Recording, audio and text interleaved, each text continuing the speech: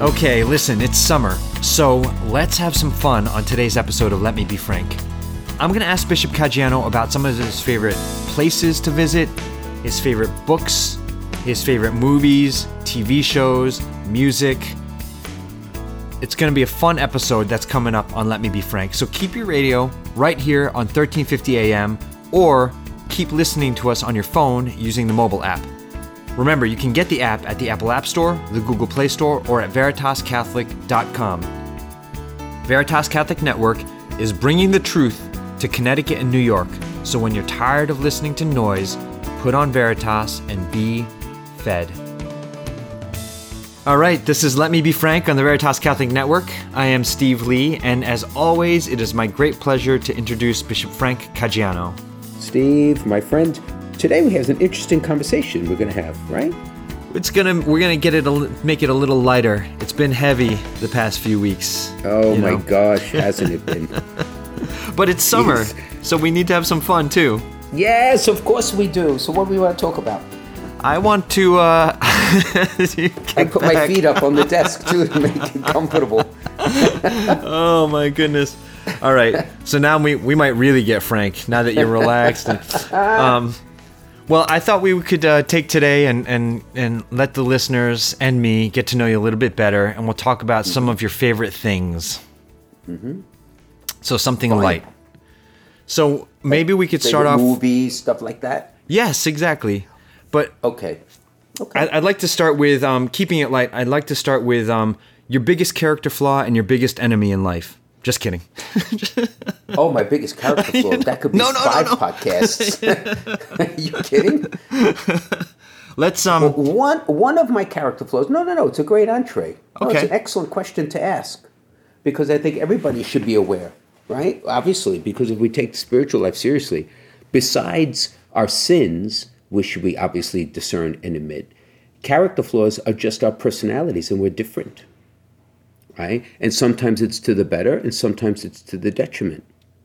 And one of my character flaws, one that I will readily admit, and anybody who knows me, particularly friends, know, they will not come as any great shock, is that I do not find it easy to relax. And part of it, well, there's many reasons for that. Part of it is personality, because I'm task-oriented, and I'm very logical, and I think I'm very logical, and I very much like to have order and discipline in everything I do. People comment when they come into my office, there's not a paper on my desk.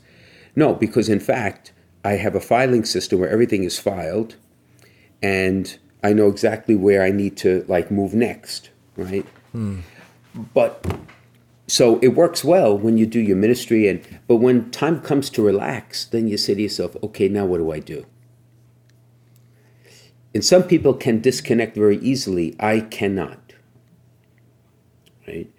And that can have some really negative consequences.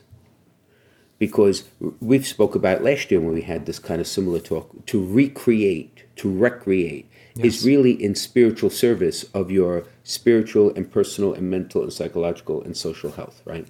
Yes. Right. So, it's funny, on Father's Day, I was with my nephew and my sister, and we were in the backyard in Brooklyn. I had arrived in time for the barbecue. My nephew made brisket, which was delicious, on the barbecue. Anyway, and we're sitting there, and I had just done, all the things I needed to do, and some paperwork I had also had time to do. And I got into the backyard, I sat in the chair, and I could feel an anxiety, this is strange to admit, for not doing anything except just chatting. In fact, they were chatting amongst themselves, my nephew and my sister. So I was kind of like just an observer. And I almost began to feel a bit anxious, shouldn't I be doing something? Right? So this summer, I continue to do what I normally do in the summer, is to use a different type of work to actually set the stage to rest and relax. So last year I talked about my painting. I love to paint. I love to hang wallpaper up. I love to do that sort of stuff. I love to clean outdoors. because it's busy. It is work. It's work that has a beginning, middle, and end, unlike ministry, which oftentimes never has an end. But it's almost like a halfway house. So I'm going 100 miles an hour, so you go 50 miles an hour, so you work a certain amount, and then at night you go out for dinner. And then eventually I find myself relaxing to the point where I don't necessarily, of course, all the projects may be done anyway, but I don't need to. And I'm not in that experience that I had at Father's Day. Right? And that's when you, for example, you could read or watch movies or do something like that and not feel as if that this is time being stolen from something else. Yeah. You feel guilty. Does that make sense? Makes sense. It makes sense. And like you said, it's so important for us. It occurs to me, I guess, it's really important for us to work. It's good for the soul to work. But then the balance on the other side. Yeah. And we can become deformed very easily because of the amount of work that has to get done, the demands that are there. And quite frankly, you can't totally disconnect. You just can't. Like you can't from your family, I can't from my ministry, because my ministry is my life in many ways. So you can't, but you do have to find it. Now, for during the year, like when I've said to you, we've talked about Mondays. Mondays is my desk day. So I try not to have meetings on Mondays. But there's still work to be done. There's still paperwork. It's all the catch-up from the week before. Mm-hmm. But it is different. So you're not going 100 miles an hour, you're going 50 miles an hour. So in and of itself, that is a bit of a restful pause. But to go from 100 to, stopped in your place, for me, it would take more than a day. So during the normal school and pastoral year, it doesn't happen really till summer. So I wonder if, for you, Excellency, you said a couple weeks ago that you are not going away anywhere this summer, but you're retreating with your extended family coming to you. Yep. I wonder if it would be easier for you to disconnect if you actually physically just went away somewhere. It's an interesting question. That is an interesting question. I have not gone away on vacation in 12 years. Wow. In 12 years.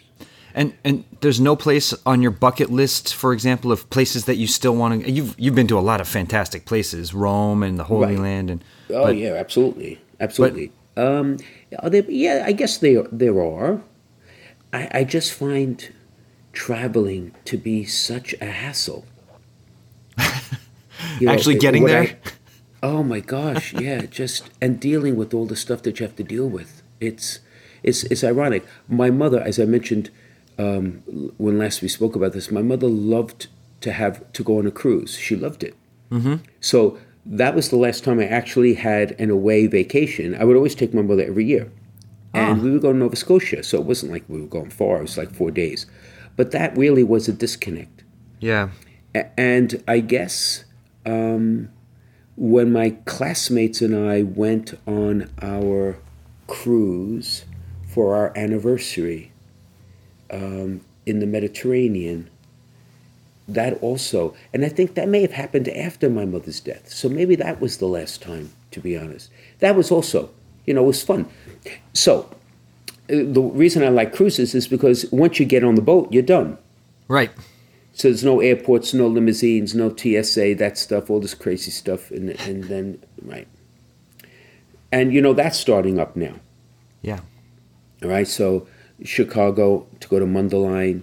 I'm going to St. Louis to give a talk. I'm going to Salt Lake City. I was asked by Bishop Solis to go, which I'm happy to do.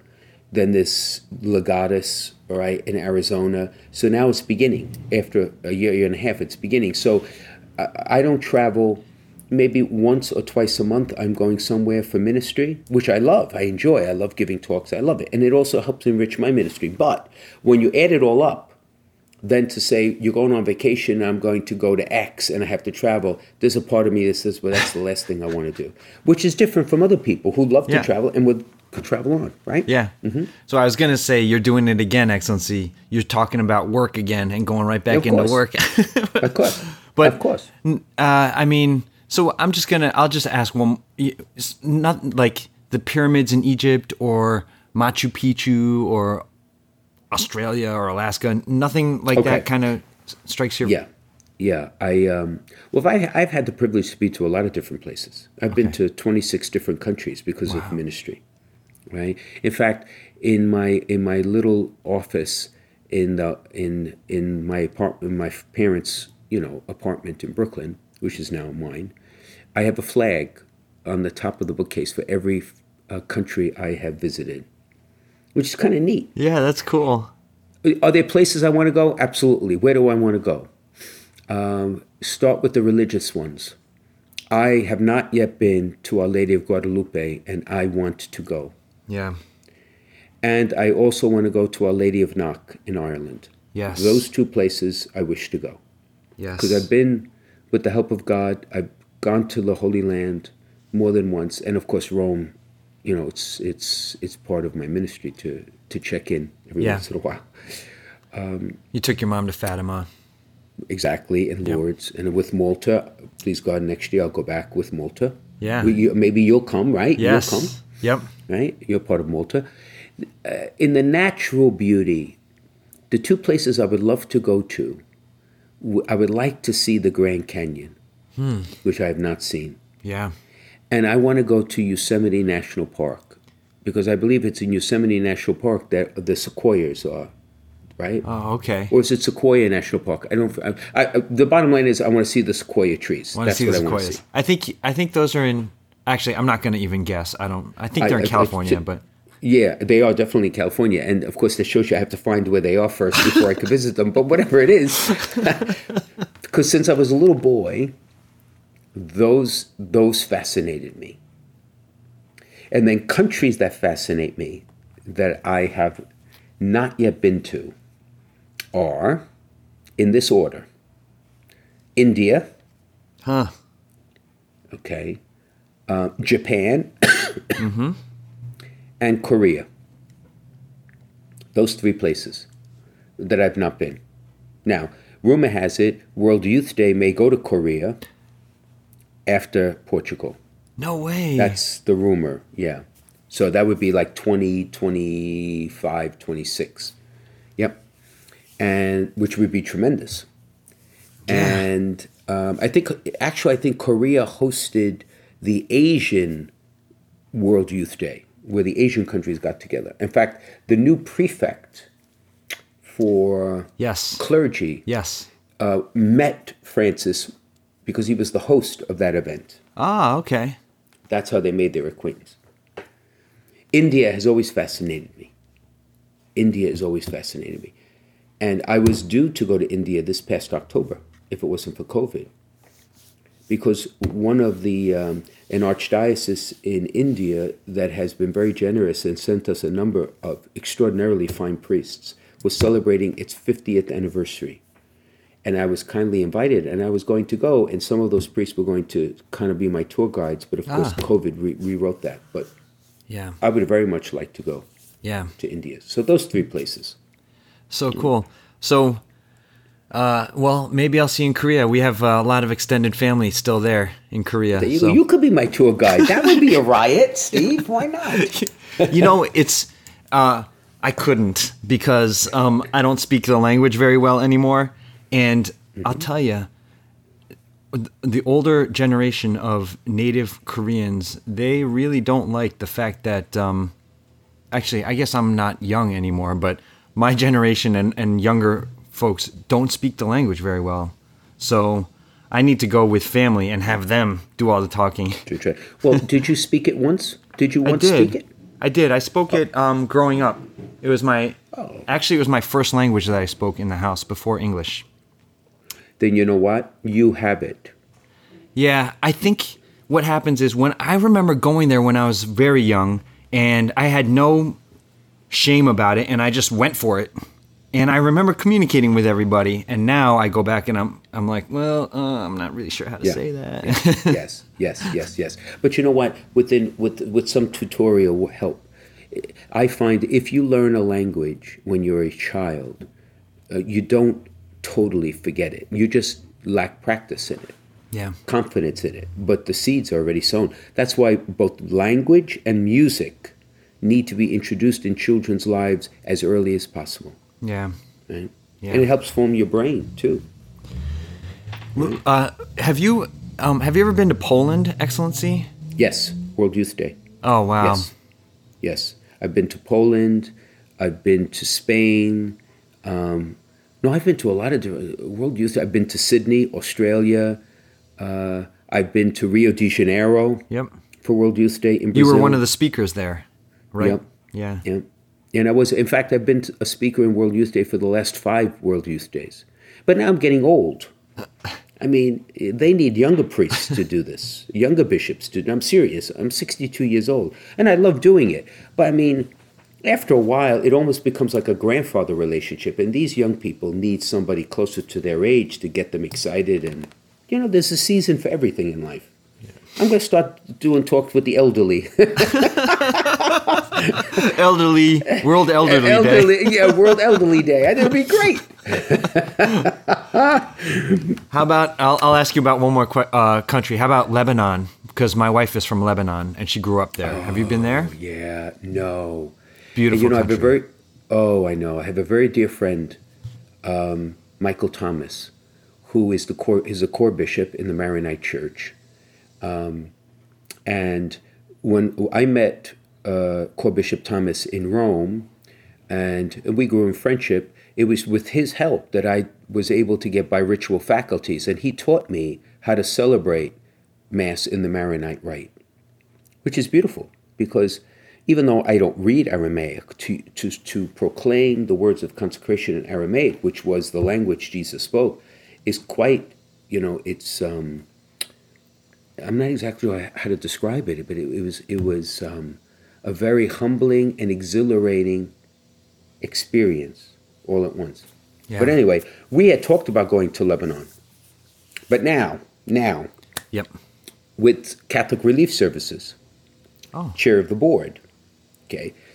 Usually, Catholic Relief Services and its board members travel to different places in the world to see firsthand the tremendous work that's being done.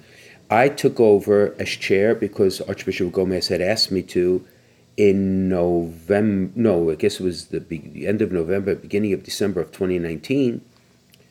COVID breaks in January, and we locked down in March. So I am I'm certain, I'm the only chair of the board of Catholic Relief Services in its history that hasn't traveled anywhere with CRS. So when the restrictions finally are lifted, which may still take more time, then places like Lebanon and Syria and El Salvador and Ethiopia and so many of these other countries would be the natural places to go visit. And that I am looking forward to very much, because that is almost a pilgrimage. It's not a business trip. It's a pilgrimage. Yeah. To see love in action. So that I'm looking forward to once, before my term ends. I'd like to try. Come on, COVID. Yeah, so, but did you see, recently there was a report out of Israel, not to get people upset, but the Delta variant is now itself mutating. And in Israel, those fully vaccinated have fallen ill. Oh, no. So Israel is reimposing the mask mandate in certain circumstances. Wow. So this is not a joke. People have to take this very seriously. So, I mean, realistically, to travel around the world in the countries I've mentioned, I'm not sure if that's going to happen this year. It may happen next year. Yeah. So I guess the biggest takeaway then is you're not a sit on the beach guy. You're see and do and learn, really, guy. The last time I went to the beach in the water was the time my uncle nearly drowned me when he tried to teach me how to swim. That was when I was 7 years old. Was the last time I was in the water at the beach. I was 7 years old. I'm 62. What is that, 55 years ago. Wow. And I don't miss it. I don't like sand, and I don't like the sun. So there you go. Oh, boy. Let me ask you about music. What did you listen to growing up, and is it changed? What do you listen to now? Well, it's funny. I wasn't a big music fan growing up. Okay. I was much more visual. So if you ask me what I watched on television as a kid, I could tell you all those shows. But unlike, let's say, my sister and my niece and some of my friends who were big music connoisseurs, I was not. Okay. I still am not, actually. You've heard of K-Love, right? Yes. Yes. So I took the K-Love challenge. 30 days only K-Love a few years ago. Okay. And except when I listen to Veritas, okay. Except when I'm listening to K-Love. Yeah. Yeah, because it's Christian music, and I find it very uplifting. I also find it very much interesting to see the commonality of the themes that are being sung about, which informs my ministry and my preaching, believe it or not. Even though I'm Catholic, and many of those singers are not Catholic. They're Christian, but they're not Catholic. Yeah. So that's the sort of music I listen to. And then there are times when I do really true want to kind of focus my life a bit. Then I have a whole slew of CDs of Gregorian chant, which I find very beautiful to listen to. Yep. Yeah. Right. The K-Love thing, it used to be when I was younger, Christian pop music was not at the same level as regular pop music. But now the music sounds the same, but at least you get a positive message. Right. And the interesting thing is, in the last year or so, it's very clear to me that the theme of human brokenness and being rescued by the merciful love of God is in almost all the songs now being produced. And it's both a commentary on modern secular life, but also on how people are looking for hope in a world that gives them many reasons to be beaten up. And where they find that in the Lord. So I find it extremely moving to hear, because it's many times it's brutally honest, and therefore it's transparent. But it's a great entree for people who listen, who may be struggling to say, well, then where do I go? Well, this person went to the Lord. I mean, maybe I should. So in that sense, suffering, we've said many times, right, is the entree to encounter with Christ. Yes. So that Christian music serves a tremendous purpose in that regard, because it can touch people who may just inadvertently just turn to it. Yeah. Yeah. Yeah, that's for sure. I guess at risk of embarrassing my kids, I'll just reveal that I love the really classic country music, like Willie Nelson, Waylon Jennings, Merle Haggard, Johnny Cash. Oh yeah, they'll never talk to you again. They always let out a loud groan whenever I put that stuff on. Yeah, but it's quintessentially American, isn't it? It is. Right? The message is very different from K-Love. But what's interesting? In K-Love, there's a group, Casting Crowns. Oh, they are so good. Aren't they good? But there's a bit of country in them. Isn't there? Yes. Yeah, there is a bit of country in them, in their music. Oh no, I very much like country music. Not that I would seek it out necessarily, but if it's there, I could enjoy it. Right? But like rock, and when I was growing up, and everybody's fascinated with the Beatles. I didn't get it. I still don't get it, to be honest. But again, that's not to say that music is not. It's you don't dispute with people's tastes. Right. But I didn't find any great uplift. Yeah. Or fascination. Mm-hmm. All right, so I think it's a good moment. This has been fun so far, and I'm looking forward to the other side of the break, but we will take a break. You're listening to Let Me Be Frank on the Veritas Catholic Network with Bishop Frank Caggiano, and we'll be right back. Catholic radio works, and now we have it here in Connecticut and New York. It's been seen around the country that there's no better tool for evangelization. Where there's Catholic radio, the folks who listen deepen their faith, families are strengthened, parishes and communities flourish. So, Let people know you're listening to Veritas. Tell your friends to tune in, and let's make an impact here for Jesus and His church. This is Steve Lee for Veritas Catholic Network. All right, welcome back to Let Me Be Frank on Veritas Catholic Network. Excellency, this is fun. So let's see. You mentioned that you watched TV as a kid more than you listened to movies. Yeah. I mean, music. So let's talk about the TV shows that you liked. My all-time favorite TV show growing up, this is a very odd thing to say, was All in the Family. Really? Do you remember All in the Family? I was never allowed to watch that. But, yeah. Oh, really? Oh, see what type of upbringing I had? And the reason because Archie Bunker was reminiscent in some ways, not in all ways, but in some ways, of my father. And so therefore I had a sympathy for the man that helped me to make sense of, the relationship I had with my dad. Yeah. Right? Because my dad was not a racist. Archie Bunker was. Right.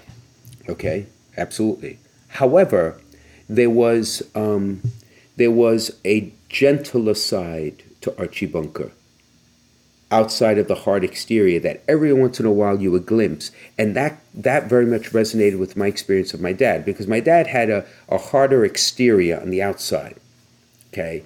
Kind of the disciplinarian and tough and put you in your place, kind of like what Archie Bunker did to his brother, his son-in-law, and my father would do that too. But then there was a softer side to my father that, as he grew older, became more evident.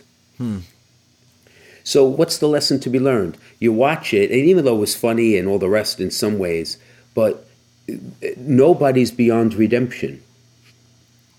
See, now looking back as a cleric, I look back, Archie Bunker was not beyond redemption. Yeah.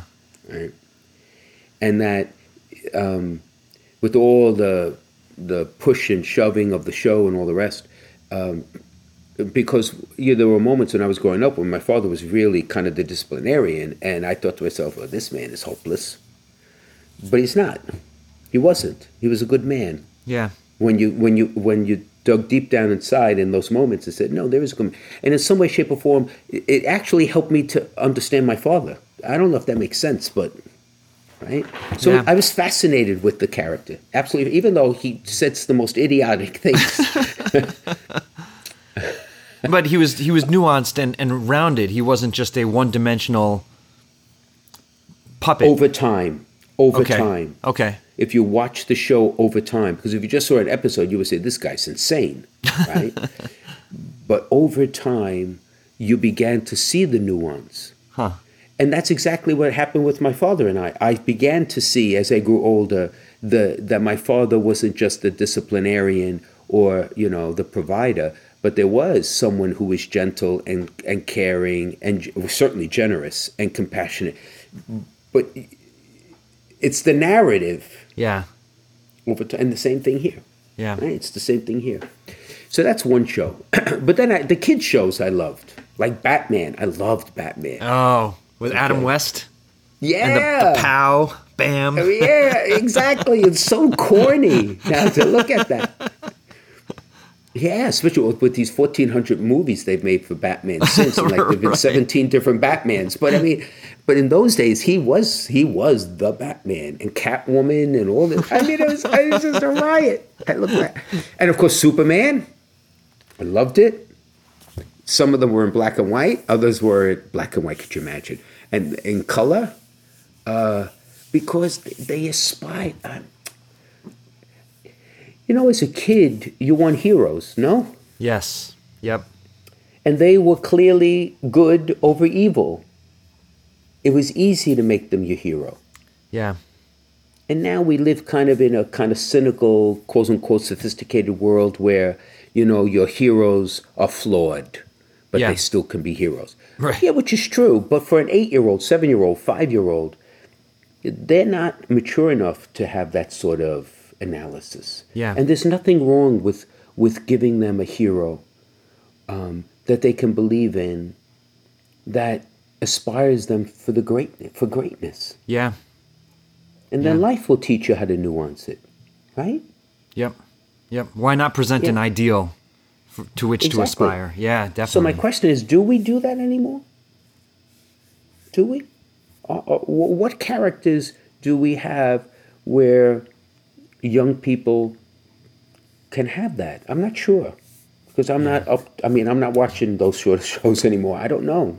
It's an interesting question that maybe our listeners could weigh in on. But everything now has to have a dark side, Yep. right? Like even Thor, the movies now that have come out, Thor and the Dark World and the other, it's this nuanced kind of mixed message, and I'm thinking to myself, like, Yeah. I don't know. Yeah. I can only think of two recent superheroes that have been in the movies that kind of epitomize an ideal without those deep flaws. And it's Captain America and the new Wonder Woman. I only saw the first of the new Wonder Woman movies, but she's also just an ideal. She doesn't have that deep flaw. It's kind of refreshing to see. Yes. Oh, I see what you mean. Yes. Yeah, I did see that movie. Actually, I wait for them to come on cable. To be honest. Plus, I don't have time to go to movies. But I mean, when I do, like in the summer, I kind of catch up with some. Yes, I do. Yes, because of Hades, because of her defeating of her brother ultimately, right? Because she was an offspring of Zeus, right? The interesting thing, though, is it's still Greek mythology. Yeah. It is good versus evil, but it's not in a Christian context, although you can understand it symbolically as a Christian context. That is why The Lord of the Rings, both in its works and in its cinematic presentation, the original trilogy, I find to be a classic piece of both fiction as well as Christian allegory. It's brilliant. It's absolutely brilliant. Yep. And that's the sort of movie that I think our young people, when they get old enough to start nuancing, need to see, because that movie is filled with nuanced figures. There are some what I call purer figures, like the Gandalf figure, Right. the Aragorn, and then there are the ones that are conflicted, like Legolas and the dwarf and all the rest, right? Yep. Right. Yeah. Boromir, he was conflicted. Yes, he was. But in the end, he realized, and he had a conversion at his death. Yeah, those movies, I love those movies. Would you say those are among your favorites? Yes. Those three? Yes, without a doubt. Yes. So good. Yes. Star Trek, Star Wars, and The Lord of the Rings. It's fiction and science fiction. Because if I'm going to watch a movie, I don't want it like tremendously deep to give me some human lesson, because I'll read the Gospels for that. I don't need the movies to tell me that. Again, this is my bias. Yep. Everyone could be listening. This man needs a psychiatrist, which is probably true. But I don't want to go to a movie. I just want to escape into Starfleet, or I want to go into the world, Star Wars. Yeah. And fight the evil empire. Yeah. Or even a movie like you mentioned, like Wonder Woman or Captain America. I want to see good win, period. That's it. How about However you do it. have you ever seen, one of my favorites is Gladiator. Have you ever seen that? Oh, yes. With Russell Crowe. No? Yes. Oh. Yeah. Yes. Yeah. Again, it's virtue. Yeah. Right. And honor. It is addressing evil. Right? Although he's a bit conflicted, because if he had had the chance, he would have murdered the emperor outside of, to seek vengeance. But in the end, he does not fully seek vengeance, right? He mutates into something else. No, it's a powerful movie. And again, the pagan world, if I could use that terminology, the Greco-Roman world, is useful for young people to learn about, and the philosophers of the ancient world. Because in many ways it talks about the natural order and virtue, apart from the infused virtues, right? The theological virtues, faith, hope, and charity that come through baptism. The natural, the human virtues are absolutely essential if you want to have a purposeful and meaningful life, right? If we talk about having a purposeful life, well, it's the virtues, and the ancients, at their best, lived them and explored their meaning. That I think the modern world has to retrieve. Even believers have to retrieve, because that's part of the nature that grace builds on. Mm-hmm. Yeah. Yeah. Yeah. Right. What's your all-time favorite movie? All-time favorite movie. One movie. If I had to pick just one, I think I would go with The Godfather. Really? Yeah. You and my mother would have been best of friends. Well, my mother could keep watching The Godfather over and over and over again. It's such a great movie. I finally showed it to my oldest son last summer when he was 17, and it starts out, it's dark and it's quiet and it's talking, and the videography is a little grainy, and he was like, "Oh, what is this?" But then after he watched it, he was like, "Wow, that was awesome." Yeah. And again, it's an epic piece. It's an epic piece. When immigrants come in the past to the country, it was not easy for them to integrate. It's no different now with our newest immigrants. Mm-hmm. And therefore, the neighborhoods that they formed, and I'm going to say the associations that were formed, helped them to integrate. Now, unfortunately, because they were unregulated, evil and crime set up, infiltrated it. So as they tried to create a power structure to help to advocate for them, then crime and criminals and those nefarious came in and usurped it, so that it wasn't just to aid them, it actually subjected them.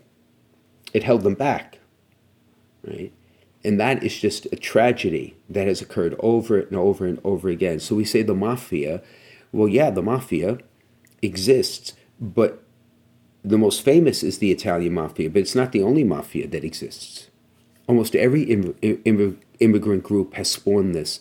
And it's just very sad. It breaks my heart, because instead of helping your own to kind of make it, you're actually hurting your own at your own expense. Yeah.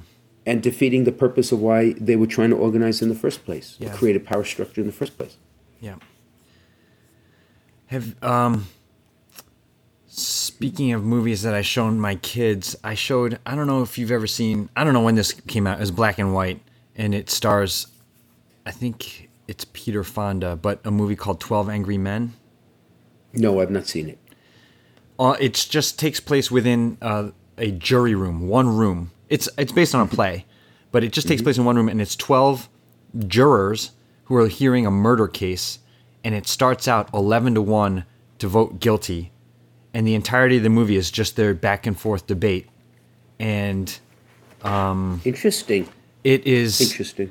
The personalities and the interpersonal dynamics and the logic and the reasoning, all this stuff. My 14-year-old son watched it, and it's like one of his favorite movies.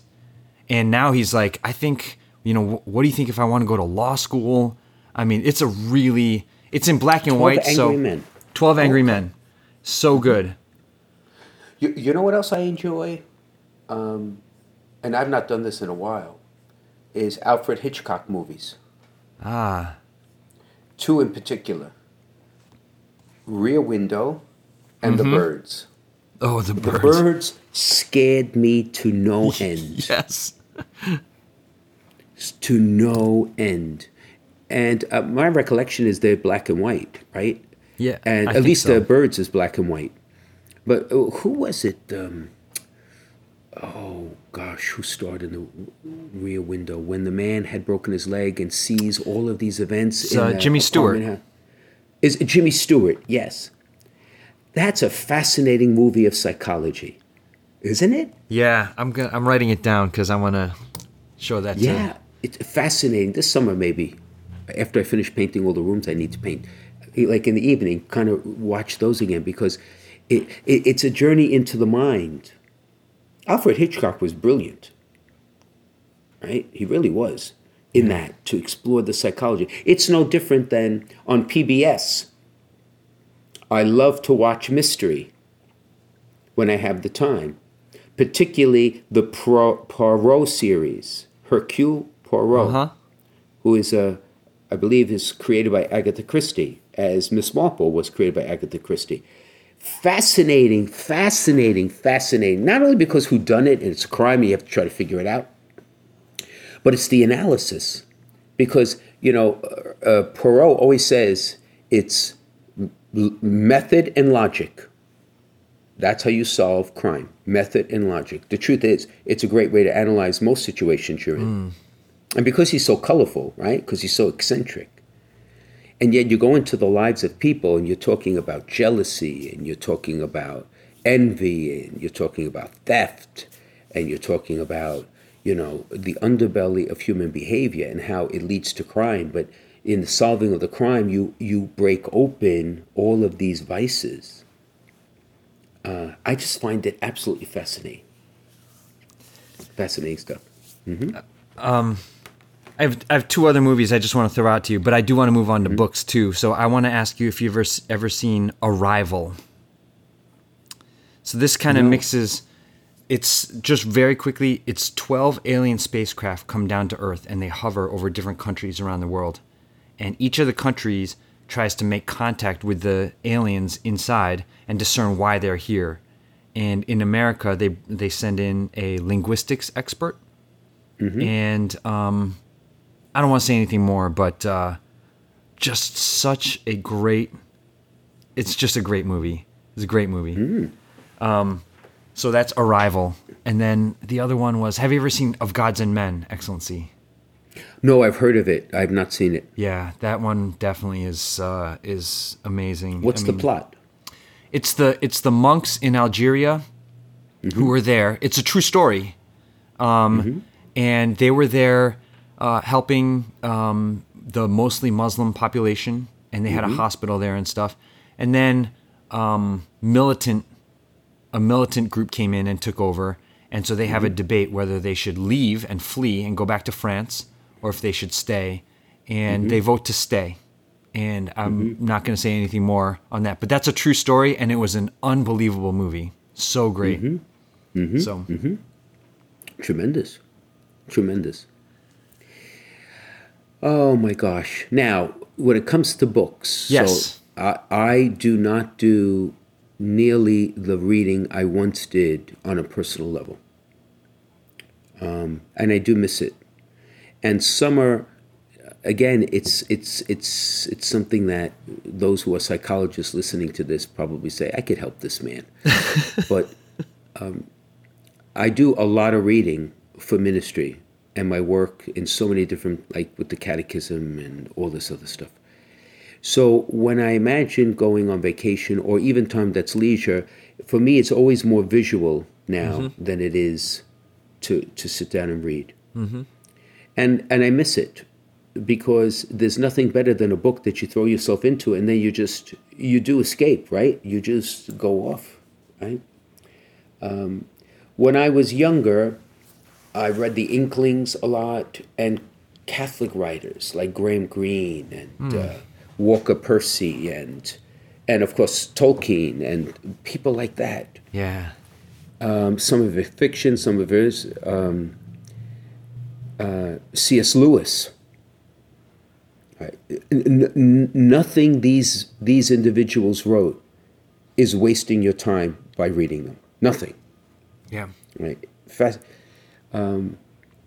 There was a book I read when I was a teenager, which I still have. I don't even remember the author, but it's called A Light in the Forest. Huh. A Light in the Forest. And it's about the exploits of an Indian in the tribal relationships that he had, which was, again, because as a young man, The Iroquois fascinated me. The Indian tribes of New York State fascinated me. The North American martyrs fascinated me. Yeah. All of that, right? Colonial history. So that's something that is on my bucket to start retrieving. And I think if I just carve out the time, maybe this summer, then I think it will just resurrect itself, because it is so enjoyable to do. Yeah. Yeah. Mm-hmm. Yeah. What do you like to read? I love reading. I read less like you, Excellency, than I used to. When I used to commute to the city, I would read on the train. But I have my two fiction books that pop out to me right off the bat, and I mentioned one a while ago on the air, and a listener wrote to me and said, "Can you repeat the name of that book?" And they went and they got it. But it's Pillars of the Earth. It's set in medieval England, and it centers around a couple different groups. But one is a monk who's trying to run an abbey, and the other is a builder, a master mason, who's trying to build a cathedral. And all of the stuff that happens, it's fiction, but it's fantastic. And then the other one is New York by Edward Rutherford, and that's just a historical fiction of New York City. And it goes from when it was New Amsterdam through 9/11, as seen through the eyes of generations of a couple different families, and it is such a good book. So good. Oh, wow. I must tell you, now that you mention that, one of my favorite types of books are picture books of, let's for example, I have at least 15 of them, of New York City, of Brooklyn, of different boroughs, even the Bronx I have one, of pictures from the earliest recorded photos they have to the present. Oh, wow. There is a book on Gravesend that is one of my treasured possessions. Gravesend is the little enclave I grew up in, the little neighborhood in Brooklyn. Mm-hmm. And there is a picture there in that book of the old St. Simon and Jude Church, which I remember vaguely as a boy. They knocked it down when I was 10. With a horse and buggy on Avenue T that was a dirt road. And there were just 4 or 5 buildings in the background. It was farmland. I mean, I could stare at that picture for hours because it just blows open the imagination. Because I can see now what the neighborhood is. I remember what it was as a kid, but to imagine it that way. Yeah. Right? Or the pictures of old Coney Island from 80 years ago. Or downtown Brooklyn when Flatbush Avenue was only a 2-lane street. Right? Or the Brooklyn Bridge, when you looked at the Brooklyn side in the New York books I have, and you see like lots of vacant land. It's just so extraordinary in my mind. Yeah. Right? Of an appreciation of how far we've come, good and bad. And if you don't know where you came from, how in the name of goodness are you going to know where you're going? And that's kind of like the failed philosophy of the contemporary world, where we're going to redefine and redo everything. Nah, it doesn't work. Because if a tree separates itself from its roots, it dies. Mm-hmm. So those sort of books, and you know what? Actually, I think it's time to revisit some of those. Outside on the Porch. Yeah, right? It would be, oh my gosh. Is that like a coffee table size book? Yes. Oh, yeah. Yes. So they're next to my astronomy books. So those are my prized possessions. Those two. Right? Very much so. So mm-hmm. I was just, before we went on the air, Excellency, we were talking about how we just missed each other at an event last night. And I was there for the dinner portion, which I'm so bad at going around. I feel like I'm like bothering people by interrupting their conversations and, kind of quote, working the room. So I'm really bad at that. But I did talk to somebody who was talking about this show, and she was like, yeah, and I was so, she was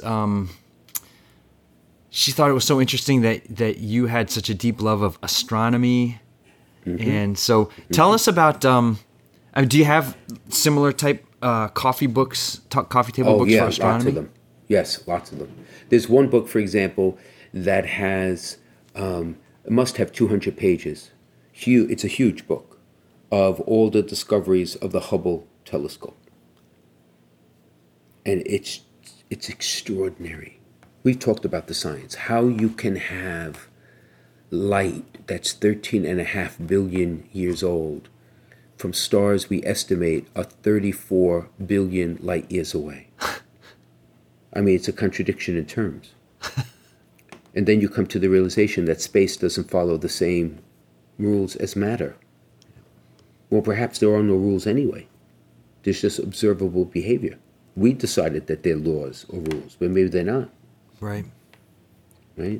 So when you have, recently I was in a conversation with Bishop Cousins, and he mentioned that in his neck of the woods in Minnesota, St. Paul, Minneapolis, there's lots of reports now among young adults who are fervent in their faith of healings. One in particular of a girl who was born with legs that were not the same size, and within a short order, the leg grew 4 inches through the intercession of one of the saints. They were asking for help. Wow. And we say, well, that breaks the laws of nature. But then the response back is, well, did nature tell us that these are laws that are immutable? Or we just said observable behavior up to this point seems to move in this direction. But who's not to say that grace could not move nature? Of course it does, all the time. Yeah. Right? So when you look at Hubble and you look at those gas nebula, right, or the light that's emitted from 13 billion years ago, and you say, so then what has transpired all these eons that we can now see back in time? I just think it boggles. I just love it because it stretches your head till it hurts. For me, as I'm listening to you speak, Excellency, I'm thinking, so we've got this planet which feels huge, but it's just one in a solar system, which is one solar system in a galaxy full of solar systems, which is one galaxy in a universe full of galaxies. And as infinitesimally small as we are then in that regard, in that perspective, and God still is looking at me and being like, yes, Steve, I love you and I'm watching you and I'm caring for you. Correct. Because he's rescuing you from what nature would have made you, which is irrelevant. I find it fascinating that we live in a world where we're only looking at the subject, not within the objective context which astronomy can teach us. Because astronomy, if it teaches us nothing else, teaches us we are essentially less than a speck in the spectrum of all things created. So why do we think we're hot stuff? Why do we think everything should revolve around us when in fact it doesn't, naturally? So there's why astronomy fascinates me in part is because if you really are truly an astronomer, there is a humility that comes from that stance of science that is inescapable. And humility is the stance that the spiritual life begins with too. So one can be in service of the other. Amen. Let's take one more break, Excellency, and we'll be back with a listener question. This is Let Me Be Frank with Bishop Frank Caggiano on the Veritas Catholic Network. We'll be right back. Why do we need Catholic radio? Because not everybody's sitting in front of a computer or watching their television set at home. How about when driving to work? How about while at work at your desk? Catholic radio's there for you. I may be a Catholic priest, but I'm still a student of the faith. And Catholic radio helps supply good material, whether it be a question and answer format show, whether it be a show itself on doctrine or theology. I myself, as a priest, am always learning.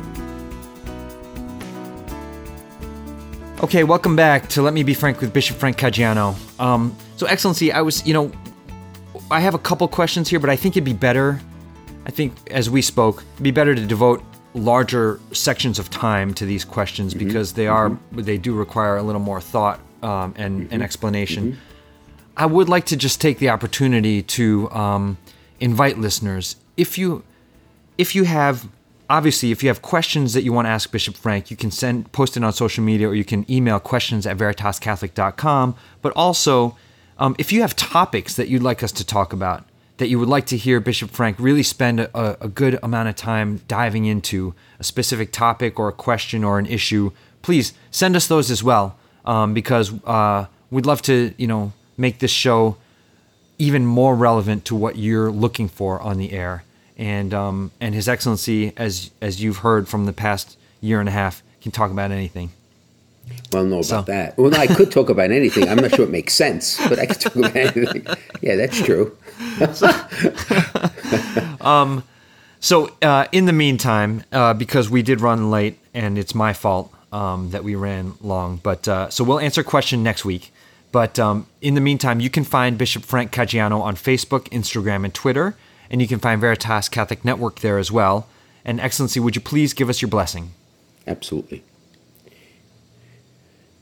As we continue to walk these days of summer, we pray, O Lord, that these may be times and days of rejuvenation and recreation, of rest and grace. And may your Holy Spirit bless us and our listeners and all those whom we care. In the name of the Father, the Son, and of the Holy Spirit. Amen. Amen. Okay, Steve, I'll see you next week. Thanks, Excellency. Okay, all the best.